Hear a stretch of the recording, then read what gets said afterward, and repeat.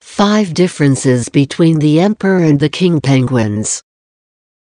The king and the emperor penguins are 2 well-known species of penguins, but they also 2 species that are usually wrongly identified because of their similar appearance. However, there are some unique characteristics, both anatomical and geographical, that can help you tell them apart.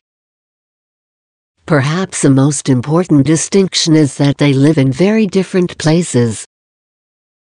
The emperor penguins are endemic to the Antarctica, and have their offspring in the interior of the continent, while king penguins inhabit several subantarctic islands, and prefer to stay away from the ice floes.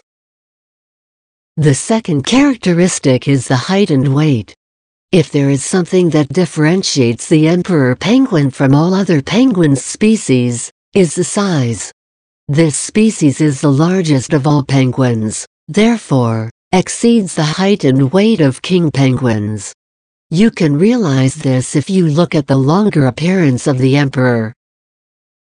The third difference lies in their coloration. If we give a quick glance, they may seem almost identical, as both of them have white areas with black and yellow feathers. But looking carefully at the pattern and intensity of their colors, you will notice that the king penguin has 2 spoon-shaped patches on each side of its head, and deep orange and yellow feathers that extend from there to the upper chest, while the emperor penguin has wider patches colored with a light yellow that vanishes from the chin. The fourth characteristic that distinguishes them is the beak.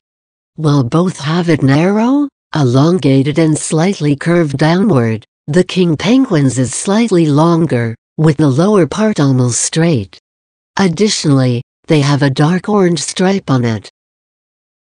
The final difference is noticed if you look at newborn and young individuals.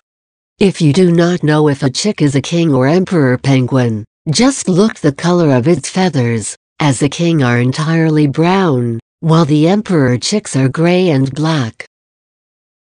Once these unique features are identified in these 2 species, it is easier to differentiate between king and emperor penguins.